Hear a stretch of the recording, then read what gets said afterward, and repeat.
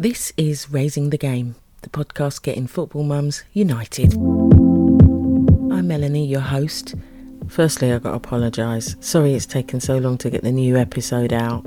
My house has been struck by illness, first time ever, where all 5 of us are ill. And it seems to be going in a cycle. We're playing ping pong in this house right about now. Anyway, I digress. Let me get back to why we're really here. Quick question. Tell me this. In your house, does a simple game of rock, paper, scissors turn into World War III? A little 1v1 in the garden end in broken bones? Or is that last minute goal conceded the end? If the word lose is dirt in your house, then listen to this. Today's guest thrives on losing. I know, sounds odd, but in a loss, Matt Shaw sees a gain. And he shares that vision with top footballers and athletes. Listen out for his zoom out buzz phrase. And mums, check out ways we can help our kids learn how to learn from losing. My name is Matthew Shaw. I'm a chartered sport and exercise psychologist and I work for InnoDrive. We've worked with a variety of teams, for example, Crystal Palace. In football, we work right at the very top, kind of senior internationals, Champions League, and we work all the way down through the leagues as well. And then outside of football, we work with GB Olympians and Olympic medalists and just other professional athletes from a variety of sports as well. Here's the question, Matt. Would you say it's a natural thing to hate losing, no matter what age you are? Yeah, I think no one likes to lose because either at a young age, children can be quite loss adverse. Sometimes our children are given labels about how talented they are and how natural that talent might be. So anything that doesn't kind of fit that narrative can be difficult to deal with. But generally speaking, it's either around kind of how they see themselves or challenges the way they see themselves. It might feel like it challenges how others perhaps see them, whether that be friends, loved ones, coaches, or perhaps it's quite embarrassing. And, you know, we always talk about a bad loser, but is there such a thing as a good loser? I think so, yeah. And it's just really a mindset shift and also a shift as to what lens we're viewing losing through. Of course, no one likes to lose and no one's aim should ultimately be to go out there and have experiences of loss. No one really aims for that. But really, it's the follow-up behaviour after that as to, okay, if something does go wrong, what do we then do as a result of that? Do we start to try and learn lessons from it? Do we see it as an opportunity where we can learn, develop, grow, ask for feedback, for example, give good feedback if we're a parent or a coach? And that would be people that are probably good at losing, or do we see it as a stressful, embarrassing situation where perhaps we're going to look to shift the blame onto someone else and almost pretend it doesn't happen? That's what we wouldn't look for when people are losing. And interestingly, when I asked my boys which footballers do they see are bad losers, both of them said Ronaldo. But going back to what you say, doesn't losing badly, doesn't it give them a competitive edge, or doesn't it push them a little further? Yes, it can give them that edge because you can tell he absolutely hates losing and he shouldn't like losing. That's not, I guess, what we're saying when we say, you know, people need to deal with losing well. But you know that after he loses in the coming days or coming weeks, the focus very quickly would turn to things like, okay, what would I do differently next time? What do we need to do differently next time? How do I get better? How do I change that? Who can help me change that as well? And as long as the conversation starts to move along those lines to how do I move this forward and what gets better, that's the critical part, I think, around learning and around getting better. One of the sayings that I would tend to say to a lot of my athletes, you know, is if in doubt, zoom out and start to view this as the broader picture of either your career, of the team's career, of the team's cycle, as it were, you know. So it's actually zooming out and thinking, okay, this is a step along the way. Yes, it hurts now, but how do we make sure that we don't repeat this poor performance in a year and a half's 4 years' time? I like cringy saying, so please keep them coming, Matt. That zoom out, would you say the same to a grassroots player, an 11-year-old, a 13-year-old? Absolutely, because particularly at that age, development can happen quite quickly at times. So yes, we've got to zoom out and think, what does this mean in the long term? Some children will develop really quickly at that age. Some children will take a lot more time to develop at that age. And I think by seeing it as that bigger process and not getting caught up in the here and now all the time, yeah, of course it's important to stay in the now. I'd always say, be where your feet are when you're playing. But actually, when we start to look at development as a whole, kind of zooming out and starting to see it as this longer journey, I think definitely helps that buy-in, that emotional control as well towards what goes well, what doesn't go so well, and I think helps encourage that idea that learning isn't linear and neither is development. There are ups and downs. Things do happen at different paces for different people. Sometimes it hurts and sometimes it feels like we're not making progress and we keep losing along the way. Sometimes it feels like everything's good, but often it's the balance of the two that really creates a really good footballer, and we should watch out for how people frame those things. How important are parents in helping a player deal with losing? Vitally important. Children are very receptive and will often, when they do something good or do something bad, the first place they look will probably be over to the sideline to see, what do they think as to what I've done there. Sometimes you hear parents that are really loud on the sideline and you hear things and you think, perhaps shouldn't be framing things in that way. So it's a massive, massive effect. And definitely one of the first things I'll do with my athletes is ask them, who's in your team? Who's in your corner that's going to help you through tough times, through good times, keep you level, whether it's good or bad. And often the first people they say, no matter what age, is parents and family, friends and family that would keep them very level. And particularly the older that our children get as well, really adding people to that support network that can help for specific reasons is so important. So we know it's a massive part of the child's life. So as the parent, as the coach, or as the adult in the room, we should really be thinking about how do we act, what is and isn't appropriate, how do we best support their learning and development. Got you. Can you indulge me, Matt? I've got a couple of quotes here from not parents, but things that I imagine are said. And if you could kind of be the antidote to it. So I'll say one thing and then you can give me what you think might be a better way of saying it. First one, you were just unlucky today, son. If they generally were unlucky, I don't think there's anything wrong in saying, you're unlucky. Perhaps saying this is why I think you're unlucky can help. But again, if that's the end of the conversation, I think it kind of just sweeps it under the carpet a little bit. Adding on to that something like, what do you think you could do differently next time would be really helpful because it pushes the conversation into the next time. Saying something like, I thought you unlucky, what did you think about it? Moves away from, you were unlucky and I'm telling you you're unlucky, towards I value your opinion and what do you think you would do about it going forward. So just adding it to be a more open question, I think could be a nice addition to that. Okay, you played well, it's just your team let you down.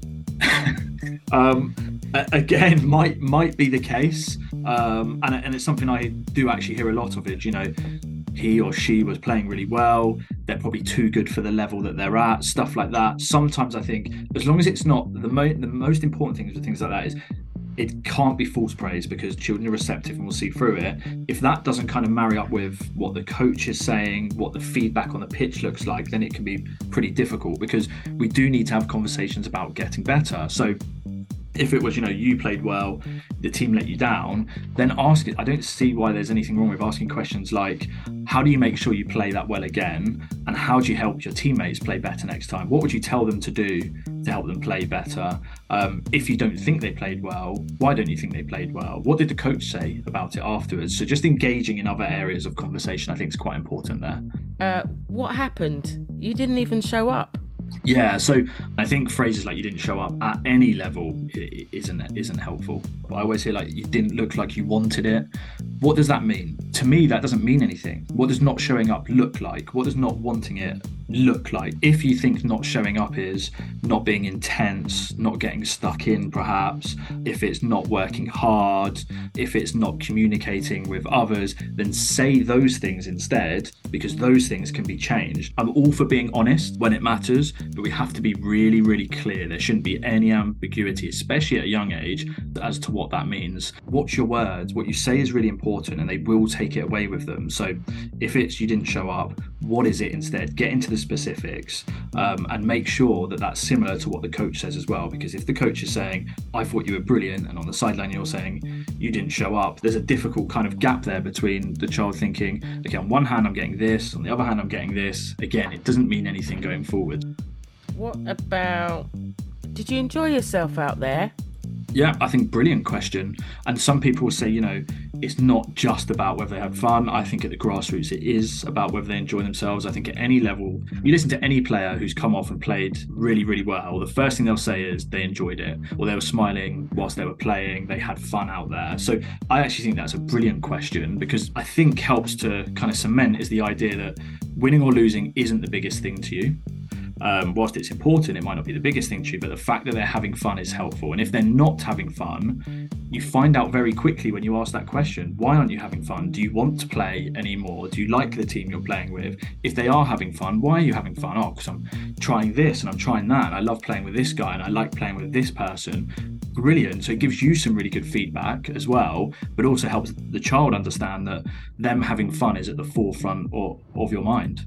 And my last one is results don't matter. It's how you played. So we certainly don't want children just to think results are always the biggest thing, particularly at grassroots level. Children are there to play because they have fun and because they like playing football, not always about results. Of course, results matter. So just saying, results don't matter at some point does become quite difficult, because whether it's at the academy level or transitioning to older age groups, of course, results start to matter. But I would always say the most important thing, and it's why you always hear things like, trust the process is important, is because it's the behaviours that they're exhibiting during that game that are important, not just the outcome. One of the first things you said is about luck. Yes, the result can go against you because you're unlucky, but what did you behave like? How did you play during the game? That's the really important thing. So I don't think it's the worst thing in the world to say. I've definitely heard it said a lot, but it's got to finish on some area of development around the result didn't go your way, you played well, I think you played well because you did these things, what do you think? And then I think you can have a good discussion around, well, as long as you're enjoying yourself and playing well, that's the most important thing. Yeah, it's interesting you say that, because there was one match in particular where they were drawing, and moments from full time the opposition scores, and it was a mother, which I was quite surprised at. She was sitting down, she got up from the chair and she literally flung the chair across the grass in disgust that they'd conceded a goal in the last dying seconds of the match. And I just couldn't believe that a mother would take a loss so seriously and so kind of visually that she would do that. Is that something? Why are parents often the worst at kind of accepting a loss? Yeah, and I think, of course, parents are, out of anyone that's there, are the most, outside of the children, of course, probably the most emotionally invested in what's going on that pitch, particularly if it's their child that either makes a mistake, does really well. So you can understand it from one side in terms of emotional investment. But I guess that doesn't mean that we could behave in that way, because if they saw their child doing that, I'm assuming they wouldn't be very happy. And I guess what we really need to think about is there anything that a child can take from that behaviour and go, I know what I should do differently next time, or I know what I need to change, I know how to get better? And if the answer is no, then that behaviour is not helpful. But what we should be doing is thinking about, how do we actually make sure that we praise behaviours that we want to see again? Some of that is around some of the things that we might say. Some of that is around things or ways that we might act as well, our body language, not throwing chairs and things like that. So we need to keep a really close eye on what we're actually doing. But more importantly, if I was the child, what would I think if I saw that? Because 9 times out of 10, when we see behaviour like that, then they're probably not going to want to either get back out there again or not want to take risks, which is that massive part of learning and accepting failure that we were talking about earlier. And you mentioned it earlier about kids looking over, especially when they're losing and they're looking over at their parents. What can parents do? Is it about having a conversation before the match, or, what can they do in those situations? Yeah, I think it's before, during and after, isn't it? I think during is definitely around good positive body language, reinforcing good behaviors, whether that's through clapping, cheering, thumbs up, that kind of thing. Smile goes a long way, particularly as the child looks over towards you. And then I think when we're having conversations, be that before or after, I think it's always about how we frame things. Listening to what children is saying and how they frame these things is so important. You know, how often do children kind of catastrophize, you know, like when they say every time, it's always, when they refer to things being bad, every time this happens, it's bad. I always lose to these people, for example. Whereas we know it's not every time, it's sometimes, it's often, for example. And just thinking about how we frame these things is so important to their development. There's lots of ways that parents might think they're being helpful and aren't necessarily sure what they should say, or they say things because they think it's good, but actually in reality it's probably not. So saying things like, you know, did you win, for example, afterwards, whilst that's kind of like that natural temptation to get straight to it, ask what happened and find out what happened, I think things like that even show to the child, you know, that is the thing that's most important to you, is if they win or not whether they have fun, not whether they improved on the last time they played, if they enjoyed themselves, for example. So watching our words, I think did you win is probably the most common one we'd hear afterwards, and I just explain why that's different. Perhaps we could say, you know, did you have fun? Did you enjoy yourself? Was it good? Was it bad? Asking things like, how did you play? What did you learn? You know, what would you do differently next week? Did you try your hardest? 3 words, or words along the lines of like being proud of someone, I'm proud of you, are really important. Saying things like, it doesn't matter if that happened, it's not the worst. So, you know, really thinking about what we're saying, because all of the questions I asked there, and I know it was a lot of questions, but all of the questions I was asking there all prompt to that further learning and further development and interaction with, you know, things did go bad, well, actually I can get better for next time, prompt that learning mindset. You touched on like fear of failure. Have you got any wonderful Matt buzz phrases for us on kind of overcoming the fear of failure? I think sometimes people are quite quick to go to, you know, you have a fear of failure, whereas actually they're just a bit nervous or just a bit worried. I think there's a few ways that perhaps you can start to reduce the fear of failure that might be helpful, particularly in grassroots, having kind of a no shame policy, if you like, where kids feel like, you know, they can be part of the group, where failure isn't met by kind of ridicule or laughter or embarrassment, I think is really important. I think as parents, kind of not being an ostrich and kind of burying our head in the sand, if something is going wrong, we should have conversations about it, but it should always finish on a solution. So what do we do about it? So addressing the problem is really important. I've said about kind of like, you know, learning from mistakes and having that learning mindset is really important. If we think that our children do have a fear of failure or do kind of worry about failure, helping them to question that is important. You know, the worst case scenario very rarely happens, even though children tend to think it will do. So having conversations about, you know, the last time you felt like this, what happened? 9 times out of 10, the thing that happened wasn't that bad. So really helping students to question those fears, I think, is really important. And actually sometimes embracing that idea that I don't know what's going to happen when I get out there, but what I do know is I'm going to try my hardest, I'm going to have fun, I'm going to work really hard. And if those things happen, then the result takes care of itself and doesn't matter. So I think there's some nice ways to try and start to reduce that fear of failure. Lots of people are scared of or have a fear of failure because they think it changes. It means they either have an uncertain future, it can be quite embarrassing, it might change the way other people view them and indeed change the way they view themselves. And if we start to kind of attack each of those in part, that idea that if something goes wrong, I'm not bothered about it as the parents. If something goes wrong, no one else is going to be bothered about it either, part of the group. Things happen, bad things happen, you know, bad things happen along the way is kind of that uncertain future. So it doesn't matter if you lose tomorrow, it doesn't necessarily affect what happens next week, particularly at a young age. Then I think we can start to get to some of those underpinning factors. So working with these athletes or sports people, your first kind of process in that is looking at their attitude towards losing? Yeah, it's definitely one of the processes that we'd look at. We'd always look at it in two parts. One element of working with athletes is that performance under pressure bit, which clearly is kind of the performing when you need to.